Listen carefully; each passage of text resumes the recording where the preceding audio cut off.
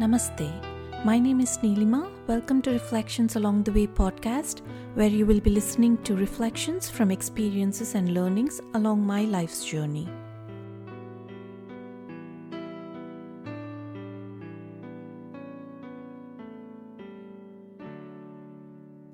So, is there a specific time that I decided that I should be shifting my attention inward, stop looking outward to find answers? I think each and every experience that I've had brought me here to this day, to this moment where I'm talking this. But there are some significant points during my life where I felt like, they made a big difference in terms of how I thought of certain things, which probably had a big effect on me starting to look inward. Being born in a Hindu family, I was raised to pray to God, who was in the form of various deities. Family was neither too orthodox nor too religious, but that was something that was done culturally. There was no questioning it. I used to just follow the norm without really understanding what the significance of that was. It didn't mean much to me at that point. I actually did not understand why people were praying to the deities. I did not feel anything special about it. I just followed the norm. For the longest time, though, I remember trying to find out what God means to me. I didn't understand what that meant or who God was. So from my childhood till about late 20s, I think, I didn't even dare to question it because I felt that I was stupid, that I wasn't getting the point of it where everyone else seems to be happy just bowing down to God to pray and go about their activities. I just felt maybe something is wrong with me and I'm not getting the point or whatever. So I was just keeping my thoughts to myself. But inside I knew that I was not believing in whatever they were doing. So as I started growing up and getting more exposure to the world, I observed that irrespective of which religion people followed, the things that they were doing were very egocentric, either for us or the families or something that we considered our own, depending on how inclusive each of us are. There were some exceptions. I was trying to figure out what the difference between the behaviors of a religious person were and the non-religious person were. So I couldn't clearly find a distinction, right, in terms of behaviors. So I think that was why probably I never really got inspired to, I didn't understand the purpose of it really. It's not like I felt religious people were necessarily bad or vice versa. It's just that I did not find much difference between either of those two. I did not really know what to make of it. All the people alike had their own sets of desires, judgments, expectations, joys, sorrows.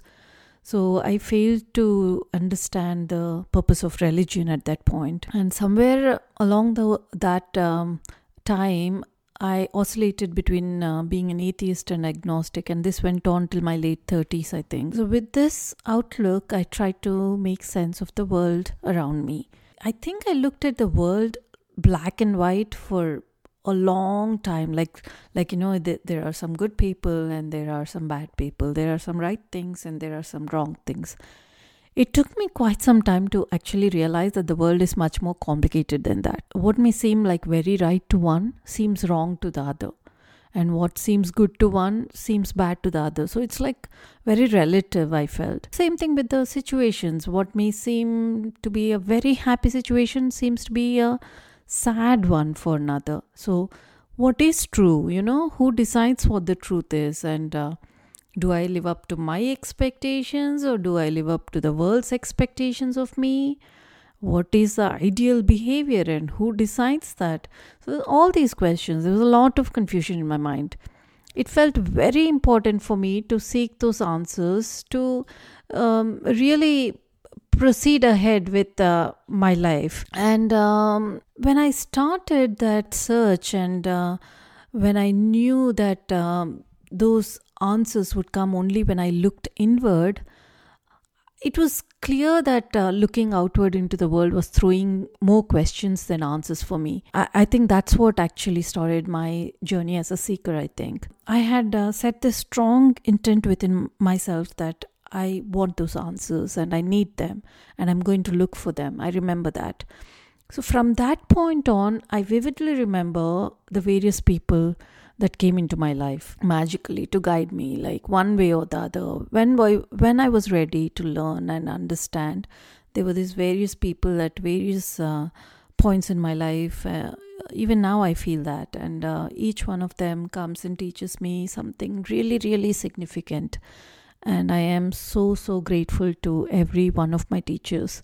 After years of looking for those answers, what is ironic is I've begun to actually find them in studying religion and spirituality as a science. I am learning that religion is the science of life with an intelligent combination of philosophy and rituals. The rituals aid in understanding the philosophy and realizing the truth, actually. It leads one to the truth about ourselves, and along the way, our personality also gets improved very significantly, which helps us lead a very happy, peaceful, and purposeful life.